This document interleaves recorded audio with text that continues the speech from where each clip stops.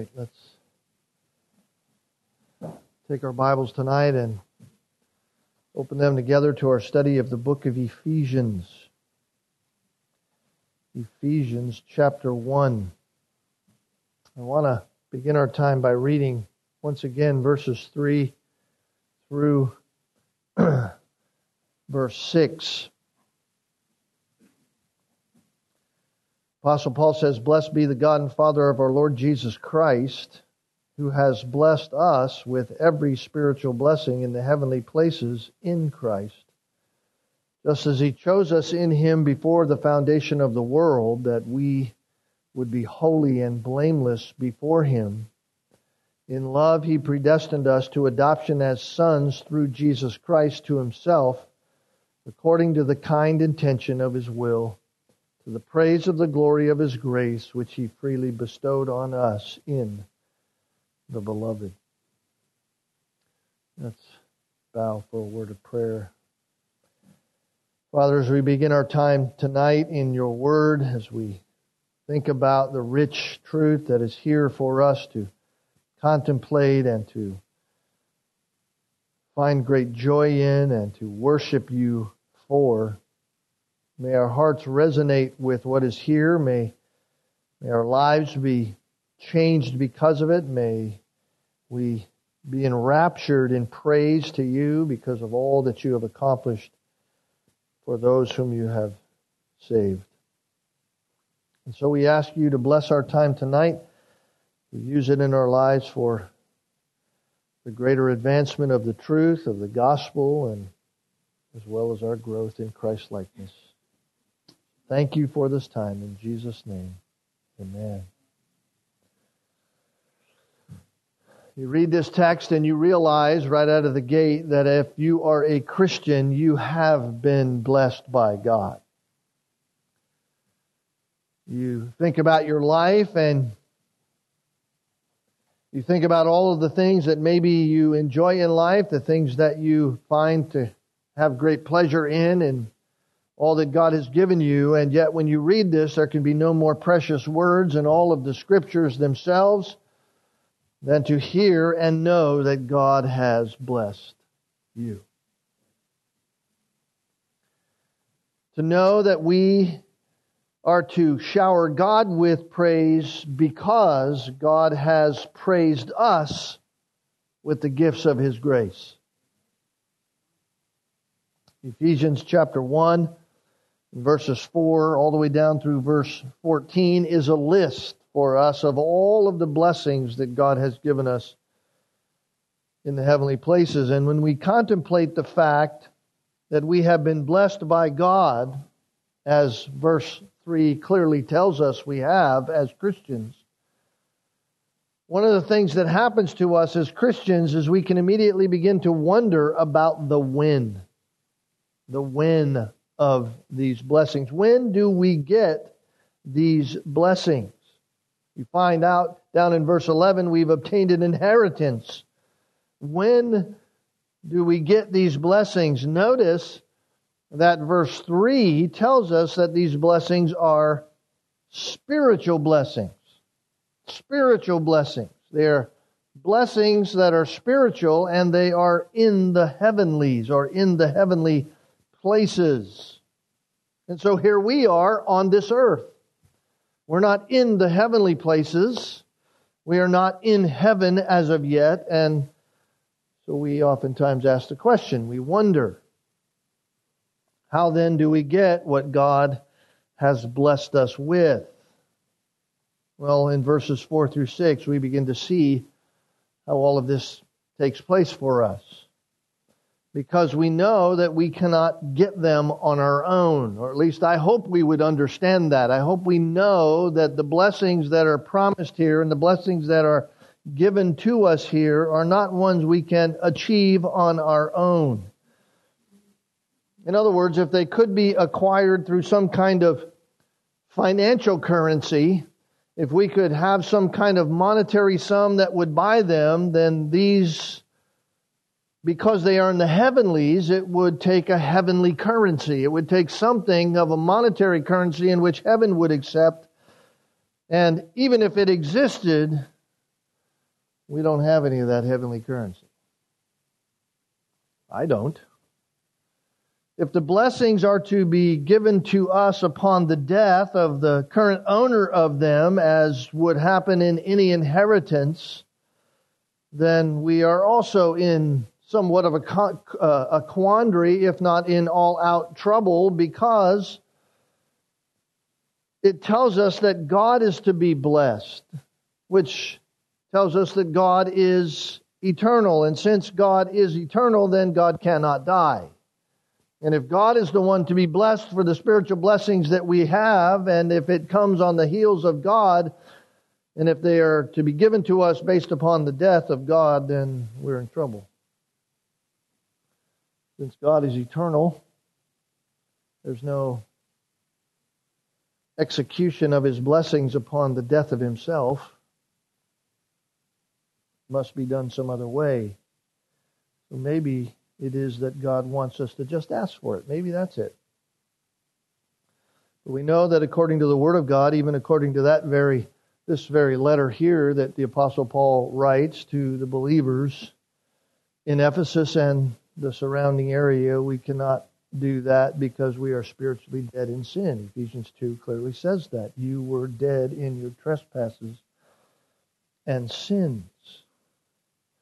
And so without some kind of outside intervention, it is impossible for us to even ask God for it, even if we were, by some slim chance, could muster up some kind of way in order to ask God for it. But since we are spiritually dead, we do not desire the things of the spiritual realm, and since these are spiritual blessings in the heavenly places, then we are unable by ourselves to gain any access to them. So, how then do we gain what we cannot personally gain? Well, the answer begins to be unfolded for us beginning in verse 4. And it starts with the words, just as. Just as. That's one word in the original language, and it carries the idea of because. Because. In other words, blessed be the God and Father of our Lord Jesus Christ, who has blessed us with every spiritual blessing in the heavenly places in Christ, because.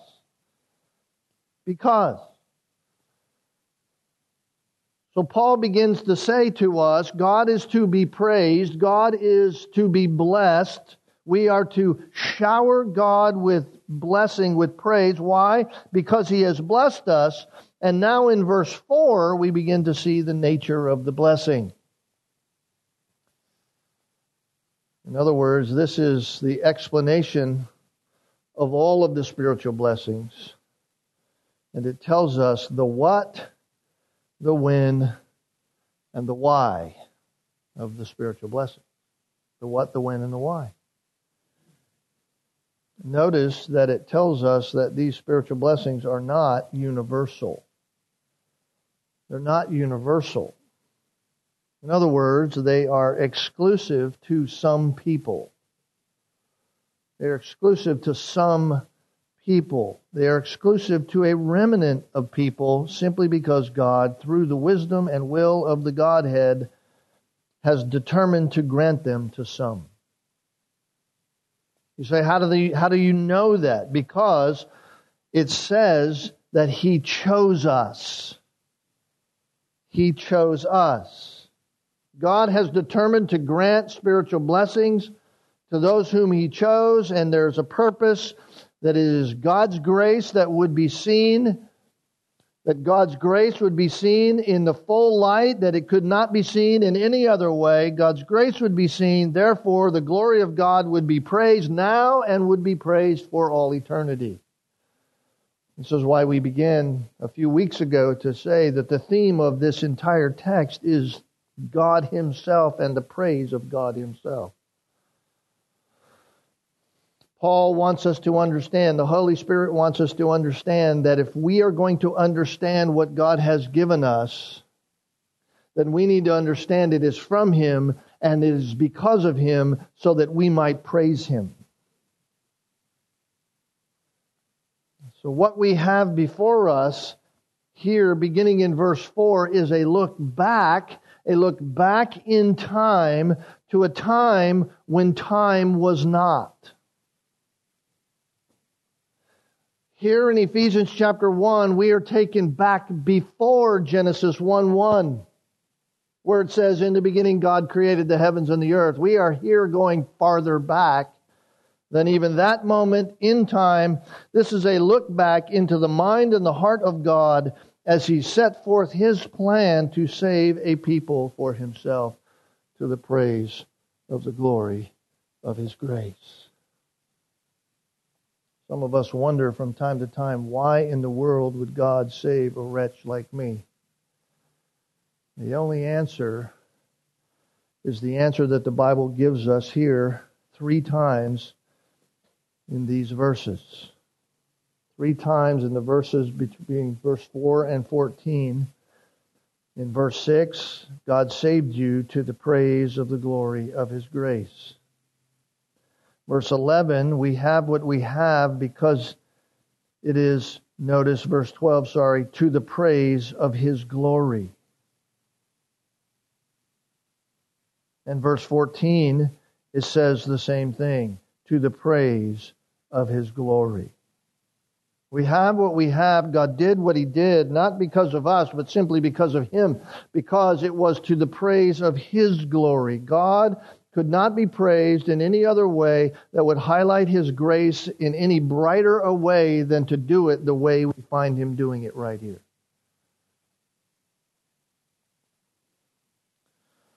So Paul begins in verse 4 by simply saying to us the what? He chose us in Him. Now, those very words written here in our text cause a lot of people to squirm in their seats. Just that little phrase. He chose us in Him. You say, why? Why do people have such difficulty with that phrase? Because many a professing Christian believes, sadly and wrongly, that if God elects only certain people to be saved, to be chosen, this is an exclusive reality, not a universal reality. If God chooses only some, and that only by His grace, then the reality of human choice is minimized. At least at best, it's minimized, and at worst, it is destroyed altogether. And they go on to say that if God is the one who elects, if God elects, then that removes any motivation for personal holy living. So if God elects, if election is a reality according to God's economy when it comes to the saving of His people, if election takes place, then that removes the reality of human choice, that man's choice is gone and man is now a robot and only an instrument of somebody moving him. And certainly, like they said in Romans 9, as Paul brings out, how can you find fault if God just simply moves us where He wants? And that it removes any motivation, if that is true, if we are saved by election or through God's choosing, and thereby in that we're saved in Christ, then there's no reason to have any kind of holy living. And whether one believes that or not, and the truth is that neither are true, neither of those realities are true when we talk about election. I hope that'll become clear as we study through this passage tonight and over the next several weeks. The fact remains the same. The text says to us, blessed be God, blessed be the God and Father of our Lord Jesus Christ, who blessed us with every spiritual blessing in the heavenly places in Christ, because He chose us in Him. Whether we believe it or not, whether we'd like to acknowledge the reality of election or not, whether we have a difficult time understanding the doctrine of election or not, is irrelevant to the reality that the text says He chose us in Him. In other words, God is the one who elects. It is inescapable. You cannot escape that reality when you open the Bible. And it is within the blessing of His sovereign election that all of the other blessings that we find here in verses 4 through 14, it is within election that they all exist. That is simply to say that if there is not sovereign election, if there is not the reality of God's choice, that God chooses us in Him, if that is a non-existent reality, then there can be no spiritual blessings from God at all. And so for us to have any spiritual blessings from God, it all must begin with the sovereign choice that God makes of us. And notice also, we cannot leave it out. We must be in Him. We must be in Christ. He chose us in Christ. That is the only way for anyone to be in Christ, is for God to put them there. To have any kind of salvation at all, to have any kind of place in which God accepts you at all, before Him you must have the righteousness of Christ. Therefore you must be enveloped in Christ, and the only way to be in Christ is if God puts you there.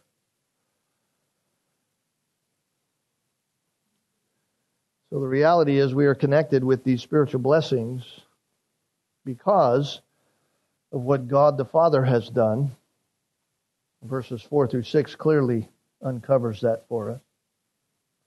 We have these blessings because of what God the Son has done, verses 7 through 12.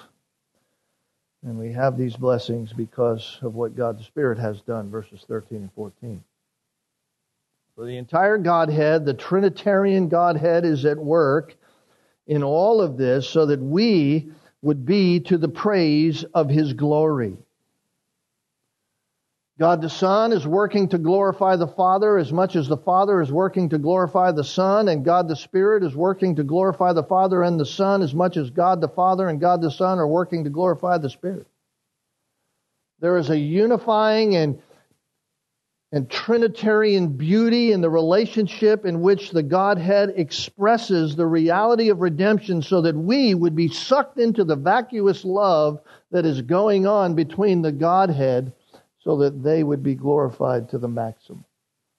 And we are just sucked into that vortex by the grace of God so that we could witness it and so that we could praise God for all eternity. And so, when you come to this, we ask the question, how is it that a person, how is it that any of us are enjoying any of the blessings of God's grace? How is it that any of us are enjoying the blessings of God's grace? We cannot say that it is because we believe upon the Lord Jesus Christ. If I ask tonight, why do you enjoy the blessings of God? Most of us would say, well, it's because I believe upon the Lord Jesus Christ. It is true. It is necessary. We must believe upon the Lord Jesus Christ if we are to be saved. If we are to be part of the family of God, we must believe upon Jesus Christ. We cannot rightly say that we have gained these blessings, however, because we've believed upon the Lord Jesus Christ. That would be to deny the words of the Apostle Paul, what he is saying here. That does not answer the question asked, however. Why? Because that does not take us back far enough. To say that we have these blessings because we believed upon Jesus Christ only takes us back in the redemptive realities far, but not far enough. We have to go back even farther.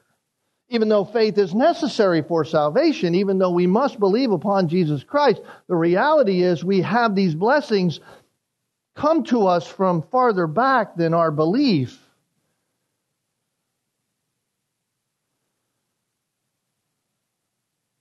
You see, what I'm trying to help us understand, what I'm trying to get us to understand in our minds is that we cannot answer the question by starting at points that are lesser than the point that God tells us where we get these blessings. We cannot say that we have these blessings because somewhere in line of our life we accepted Jesus Christ as our Savior. Doesn't take us far enough back. All of those things are truths that must take place, but they take place after that which came first.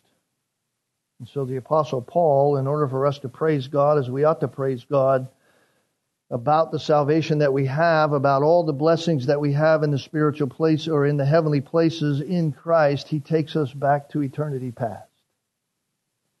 Paul takes us back to the moment, to the time, notice, he says, before the foundation of the world. We praise God because God has lavished upon us every spiritual blessing in the heavenly places because God chose us in Christ before the foundation of the world. God has chosen us. That's the what. That's the what God did. And He chose us before the foundation of the world. That's the when. That is so human crushing. That is so egocentric crushing. That crushes the very essence of man's will. That is such a staggering thought for us, beloved. God called us out in the person of His Son, and He did it before time was time. Is it any wonder that when we get to chapter 2 and verse 8, it says, it's by grace you've been saved through faith, and that not of yourselves. How in the world could you ever get into this blessing equation that was God's will to do it when it was before you were ever even a nanosecond of being? You couldn't do it on your own. It's not as a result of works. You can't get there. Sometimes we try to argue with people about the realities of why it's not of works, and the fact of the matter is it's not of works because God chose us. That's why it's not of works. Because God chose us before the foundation of the world. God called us in the person of His Son. God enveloped us in the reality of Jesus Christ and the redemptive plan that was set forth in the Godhead and the wisdom of the Godhead before He ever said, "Let there be light." Before He ever set in motion and created ex nihilo, from nothing, anything that was made. He chose us before time was time.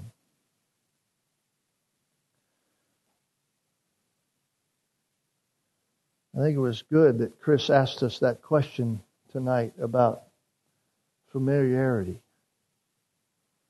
Because we need to just sit for a moment and just let that rest on us tonight. That the only reason that you and I enjoy any spiritual blessing, the only reason that you and I are here tonight, the only reason that you and I have a desire to be here and open the Word of God together as the people of God, is the only reason that you and I have any spiritual blessing in the heavenly places in Christ is because of and only because God has chosen us in Christ before the foundation of the world. That, beloved, is the doctrine of election. That is the doctrine of election. And there are many who object to it. You say, why? Because the doctrine of election has nothing to do with them at all.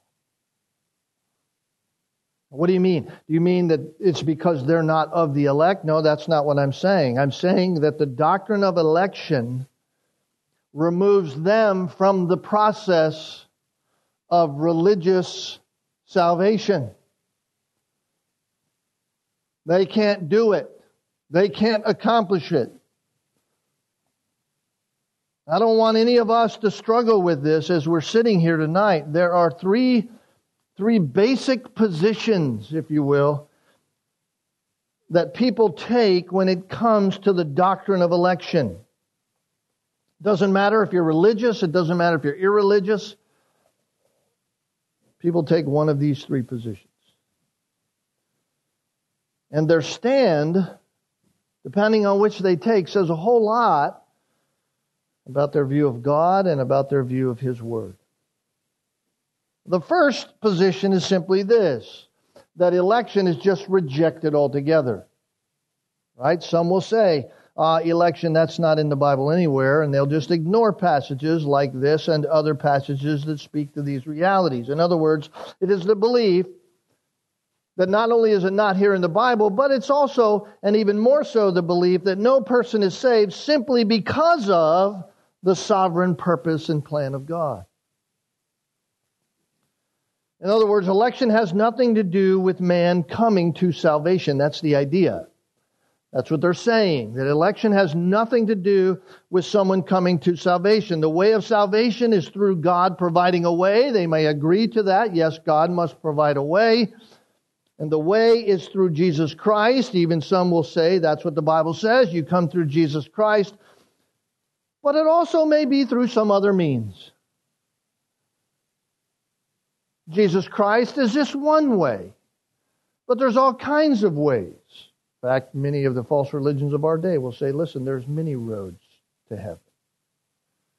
There's many roads to heaven. In other words, it is by God's grace to provide a way, but men do not come to Him because He has elected only some to come.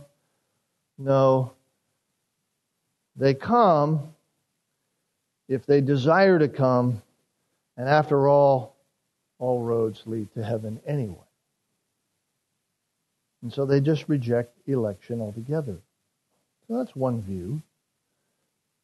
The second view is that there may be election. They don't reject it outright. They don't say there is no election. They say there may be election, but God's election is grounded in the reality of foreknowledge. And by foreknowledge, they mean that God looks down through time that has not happened yet, although it's time that He has created. They look down through time, and then God sees those humans who will choose Him, and therefore, prior to that reality, He chooses them. So His election is based upon their election. In other words, because God knows all things, they will acknowledge that God is a sovereign God. He knows all things. He knows what will happen in the future before it ever happens. That's how they think about foreknowledge, knowing before. And then some say that God elects some to salvation, and all the blessings that come with it are based upon not on His sovereign choice, but rather on the basis of His choice of them because they have chosen Him. And of course, that sounds very reasonable. In a fallen heart, that even sounds logical. But that is not actually election. If it's defined that way, that's not what election is. It's actually a self-ordaining unto being chosen. That's what it really is. I self-ordain myself unto the reality of being chosen, and therefore my choice determines that God choose me. And furthermore, verse 5 says, notice, that not only is election from God, that God chooses us, but also it says in verse 5, He predestined or predetermined that we would be adopted as sons through Jesus Christ to Himself. So both are according to the kind intention of His will. That's verse 5 says. So not only are we chosen in Christ, but we are predestined to adoption as sons in Jesus Christ. And all of that was according to the kind intention of His will, not our will.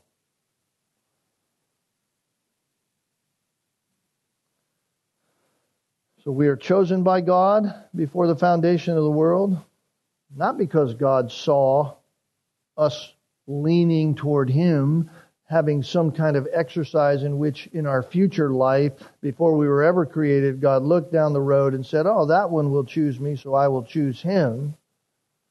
That could never happen. Why? Because we're spiritually dead, as verse 1 in chapter 2 says. We're spiritually dead. We hate God. And so therefore, God had to choose us before He did anything, simply according to the kind intention of His will, which is the same reason why we are adopted. Now I need to say this. The reason, you may not have really thought about this and contemplated this reality, particularly if you get into discussion with someone who tries to deny election.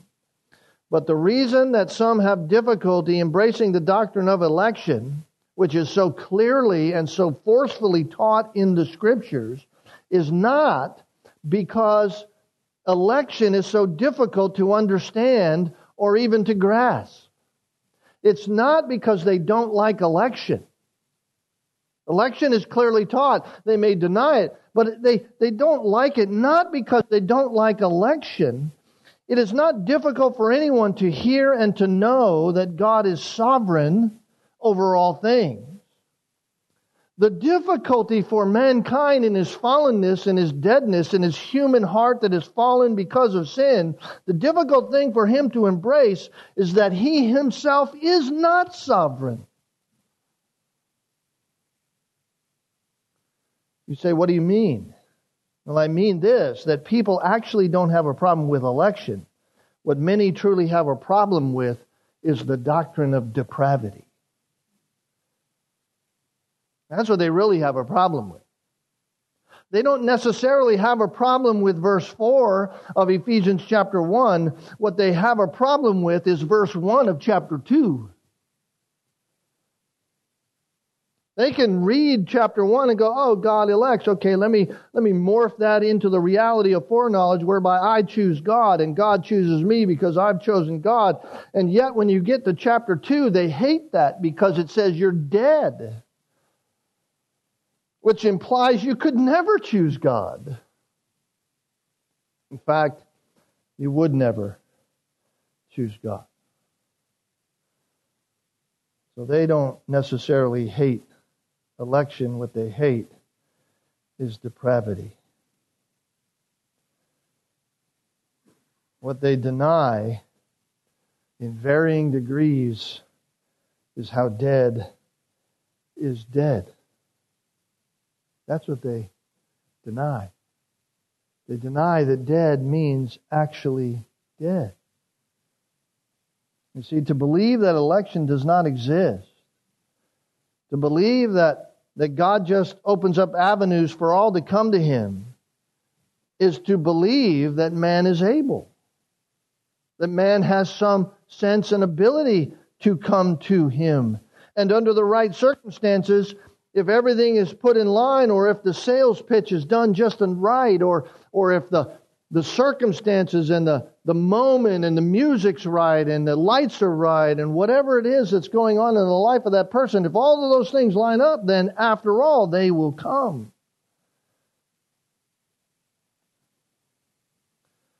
That's a false notion. To believe that God looks out through time in the future and picks those who have chosen Him is a false notion. That's to believe that man is able to choose God. That's to believe that man is not dead. What they mean when they say that is man is just sick. He has a sickness with sin, and if he just gets the right inoculation, his sickness will go away. He's not dead. He's not dead in sin. And so some may say that man is depraved in some kind of way, but what they mean by that is that man is only sick. And yet the Bible clearly says that man is dead. He's unable. He's unable. And so those who battle with the doctrine of election are actually battling with the doctrine of total depravity. They're not really battling with election at all. They're battling with a heart that doesn't want to believe that they're unable. And so Paul comes right out of the gate to these Ephesian believers and he says, listen, grace to you and peace from God our Father and our Lord Jesus Christ. You are to praise God. You need to praise God. You need to wake up praising God. You need to walk in your life praising God. You need to praise God, who is the Father of our Lord Jesus Christ, because He has blessed us with every spiritual blessing in the heavenly places. How did He do that, Paul? He chose us in Him before the foundation of the world. Meaning, it had nothing to do with you. Your salvation was absolutely in the mind and heart of God before He ever said any word of creative power to create what we live on and who we are as people. God chose you before that. If that doesn't stagger your mind and cause your heart to praise and worship God, I wonder if you're actually alive in Christ.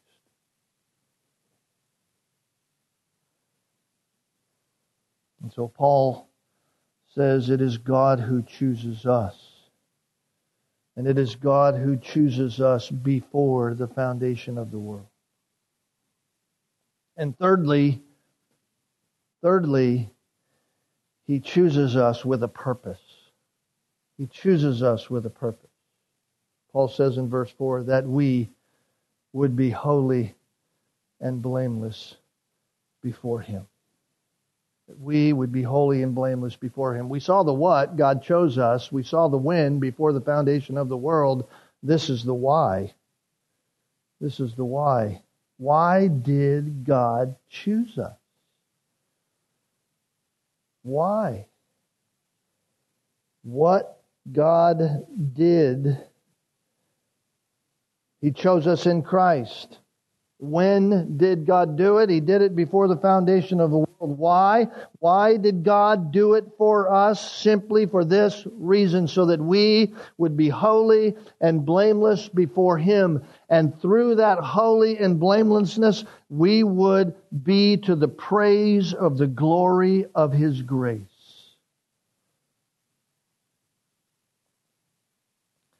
That's the purpose of God in Christ. God didn't save us because of something He saw in us. If He saw something in us, there's no need for holiness and blamelessness. Only those who are right before God are blameless before God. God is the ultimate judge. God will hold everyone accountable. Well, we are holy and blameless before Him. This is the purpose. In Christ, we are the people of God. He chose us so that He might undo what was done in the annals of time through our first parents, Adam and Eve. So that He might remove and rectify completely the effects of total depravity. That is simply to say that God chose us so that we might no longer be trapped in the bondage of sin brought onto us through the fall. God chose us so that we would be holy and blameless. God chose us to destroy the works of the devil. So that for all eternity we would be free from the effects, free from the consequences of the most horrific event that ever has taken place in all of the creation of God. We know what it is. We were there in the loins of our first parents, that fateful moment when Adam and Eve rejected God willfully and believed the lie of the deceiver. Romans chapter 5 says we were there in Adam. And so God, before anything ever took place, chose us in Christ. In the new Adam, in the Adam that was the after Adam, if you will. Christ, who is the one who was before Adam, who came after Adam. We died in Adam and we are made alive in Jesus Christ. God chose us, notice, so that we would be holy and blameless before Him. It's as if Paul is describing the same thing from two different angles. He says holy and blameless. Holy means to be separate, to be set apart, that God set us apart unto blamelessness. One angle is the inward angle of holiness. We are positionally holy before God in Christ, and therefore we live blamelessly. We are to externally be blemish-free. That's the outward angle. So you almost have this dual angle going on, the inward angle of holiness and this outward angle of blamelessness. God chose us that we would be clean inwardly, and that inward cleansing would show outwardly. We are holy, separate, blameless. We might even say holiness is the positive side, blamelessness is the negative side. Not negative in the sense that it's a negative thing, but negative in the sense that it's outward. We're holy, we are positively holy, positionally holy, and that means that the negative pollution that was attached to us is no longer there. How did it come on? Where is that holiness? Where is that blamelessness? Notice, before Him. Before Him. No more important place to be found holy and blameless than to be before God, holy and blameless. People go before the priest all the time. Oh, I got to confess my sins, and if they can, somehow they can get their sins expunged by doing some machination of prayers and all this other kind of stuff that the priest tells them to do, and it doesn't do anything before God. And yet Paul here says we are in Christ, and it's in Christ that we would be holy and blameless before God.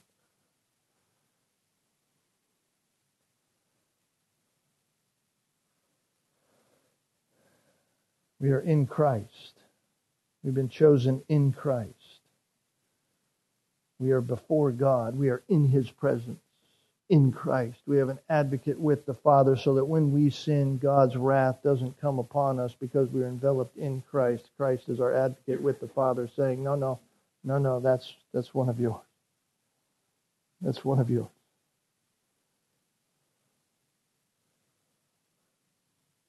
In fact, in chapter 2 and verse 6, not only are we in Christ,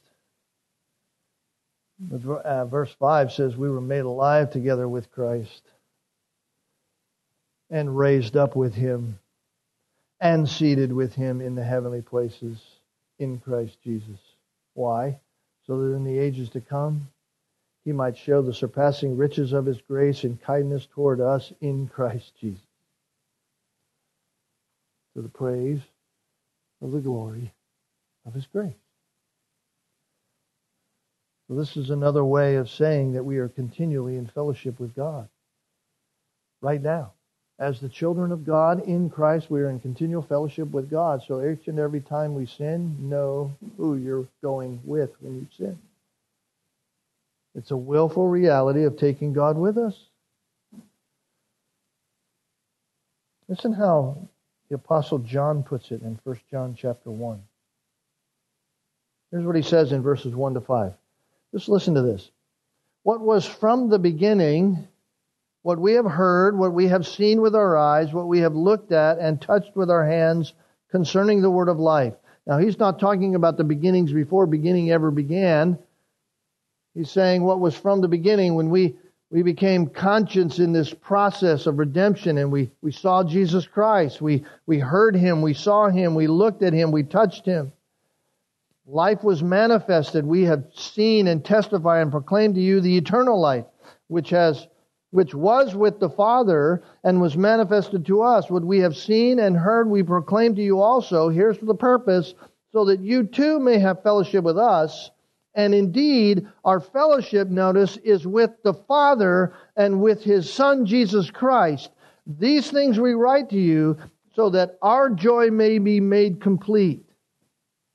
And this, he says, is the message we have heard from Him and announced to you. God is light, and in Him there is no darkness at all. What is Paul saying? What is the Apostle John saying? They're saying the same thing, telling us that God chose us to be holy and to live holy before Him. He is saying that the object and the purpose of our election unto Christ is that we might walk with God, that we might walk in light as He is in the light, that we might not walk in darkness. You say, really? Is that what Paul's getting at? Yeah. Turn over to Ephesians chapter 5.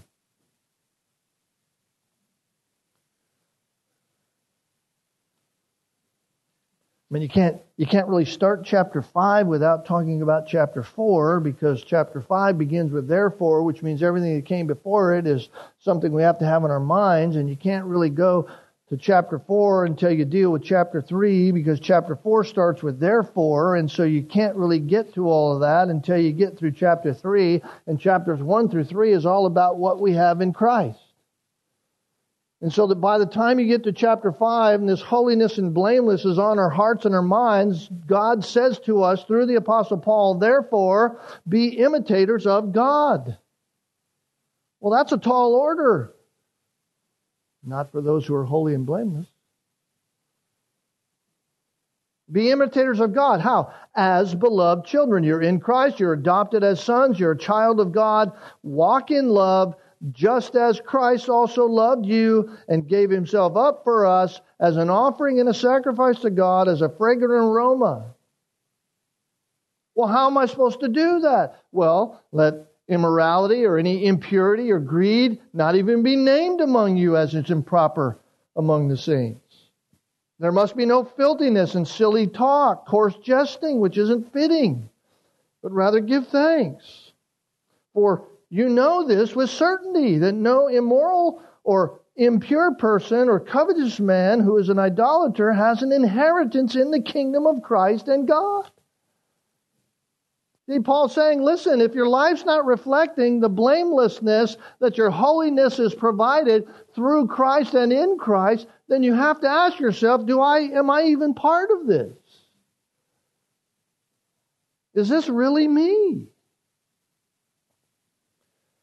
It's an absolute moronic notion to think that we can be Christians, that we can be part of this blessing and go on living however we want to live. We cannot do that. Why? Because God didn't choose us for that.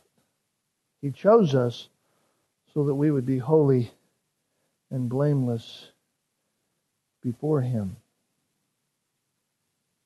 None of us would be holy and blameless were it not for being in Him. That's how Paul ends it.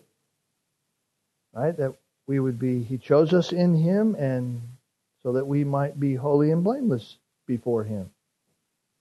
He chose us in Christ, and there was a purpose of Him choosing us in Christ, and it all happened before the foundation of the world, so that the purpose we would be separated unto Him and walk in righteousness before Him. It's only because we are attached to Christ. Jesus Christ, as we will see, gave Himself as the holy and blameless one. And in Him we have been given His holiness, His blamelessness. Ephesians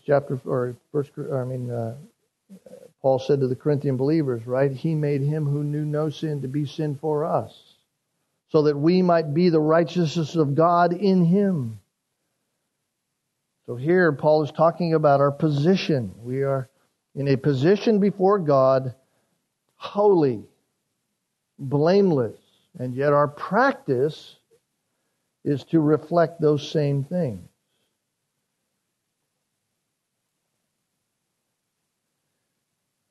Notice, well, we already went there to chapter 5. We are to imitate God.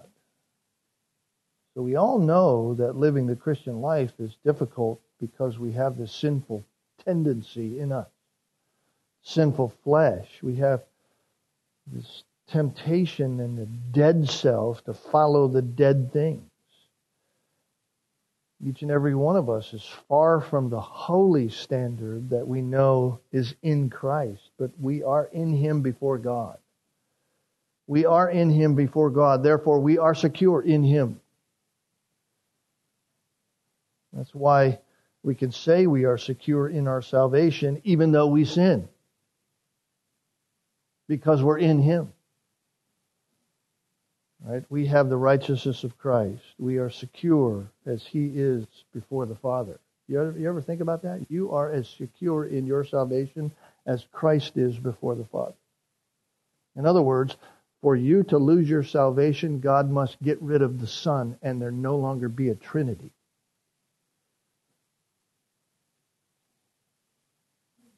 You are secure as that. And so we are waiting for the day of full redemption. And so because of being in Him, we are holy and blameless before God. Therefore, then we should live our lives now that reflect that holiness and blamelessness.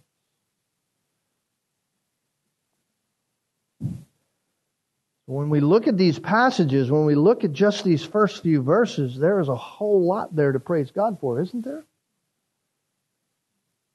I mean, we have much by way of spiritual blessing that we kind of just gloss over and don't think about. And none of it's because we deserved it. None of it's because we did anything to get it, but only because God chose to give it to us by the grace of Himself in His Son, Jesus Christ. So election need not be confusing, need not be even divisive. In fact, election is a great blessing. You say, how so? Well, I'll tell you how. Because of election, no one can privately say, I did it on my own. Because of election, nobody can say, hey, I got here by myself. There are many who are critical of that doctrine. Why? Because they claim it's a gospel that is only for those who choose, and therefore they claim in their prideful arrogance that they can get there when in fact they cannot. That's why they really don't like it, simply because it removes their arrogance. Salvation is fully of God. He chose. In fact, in every doctrine that we'll see in these verses, these 11 verses, 4 through 14, in every doctrine, God is the agent, not man. God is the agent. He's the one acting. It is God who is doing it. And so because God is the one who is acting, it removes any boasting. If people could somehow get to heaven by what they do, no matter how small, then we have something to boast about. But if God does it all, then no one can boast. So the blessing of salvation have come only through God's election. If it doesn't come that way, then there's pride. And God's desire is to remove pride. God gives grace to the humble. So that's the first reason election's a blessing, but election's a blessing also because election actually gives assurance of salvation. Election gives assurance of salvation. Suppose for a moment, just suppose that salvation were up to us.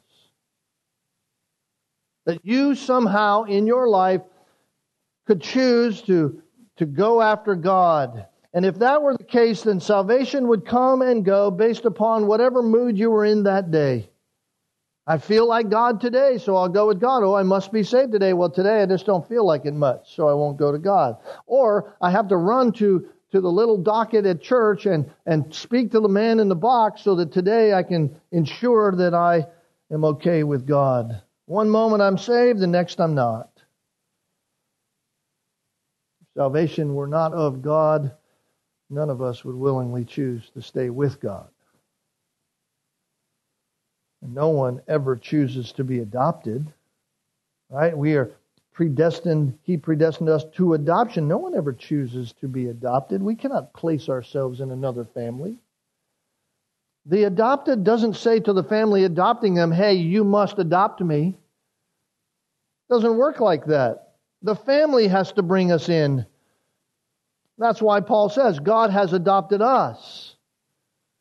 And therefore, once we're adopted, we are always part of the family. That's secure reality.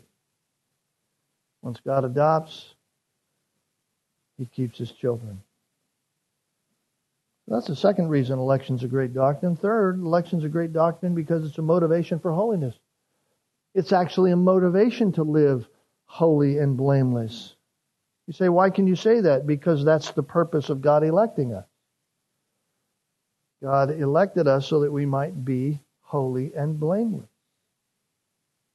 Right? Not just positionally holy, but practically holy. Holy in practice. Holy in doing what we do.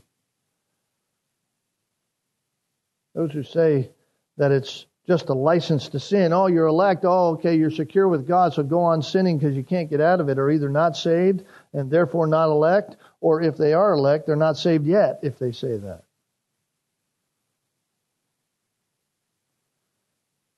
So that is simply to say we must be growing in holiness. Why? Because that proves our holiness. Proves us to be holy. We grow in holiness in practice. Proves that we are holy in position. Fourth, election's a grace of God and is an actuality because election actually stimulates evangelism. I've heard it so often, if we believe the doctrine of election, that removes evangelism, because after all, if God's going to just save all those whom He elected, then why do we evangelize anybody? They're going to get saved anyway. When in fact election stimulates evangelism. You say, why? Because those who are saved understand that while God is the one who draws the elect to Himself, God has also ordained the means through which they are drawn. And the means through which they are drawn is the preaching of the gospel. And so rather than, as a person who is saved, rather than simply being quiet because God saves those whom He has chosen, rather than being quiet, we actually go out and preach the gospel to all men, knowing that faith comes by hearing and hearing by the word of Christ.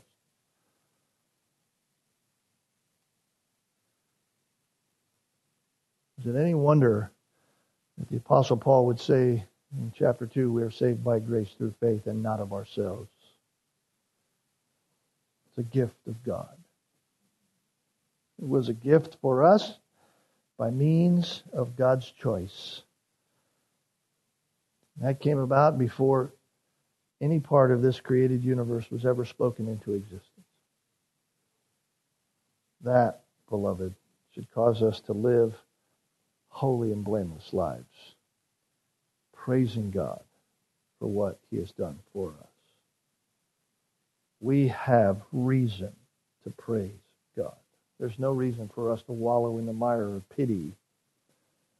We ought to be just praising God for all that He has given us in Christ. And we basically just untied the bow on the wrapping.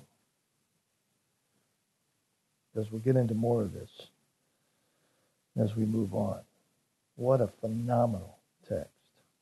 Somebody asked me this morning, what's your favorite book? I said, they said, is it Luke or is it Ephesians? I said, well, they're both my favorite right now in many ways, but Ephesians is a whole lot more technical than Luke is, at least in my mind. And so delving into the nuances of this text is just fascinating to me. Well, Let's pray. Father, we thank you for the wonder of your grace, the wonder of how you accomplished all of this for us that did not deserve it, how you chose us in your wisdom and through your divine plan that we might be your children before anything ever existed. We were seen in your heart and mind in Christ. And you therefore carried that out in your creative power, and through your redemption, you carry that plan out. So we sit here this day as a testimony to that very reality. We are instruments of grace, undeserved in anything that we have, and yet we want to just simply praise you for it all. So thank you. Thank you for these things. Thank you for choosing us in Christ. Help us, Lord, by your Spirit, to do what you have asked us to do, to imitate you, to live holy and blameless in Christ. So that others might know Christ, so that you would be praised, because your grace abounds. So we thank you. In our Savior's name we pray. Amen.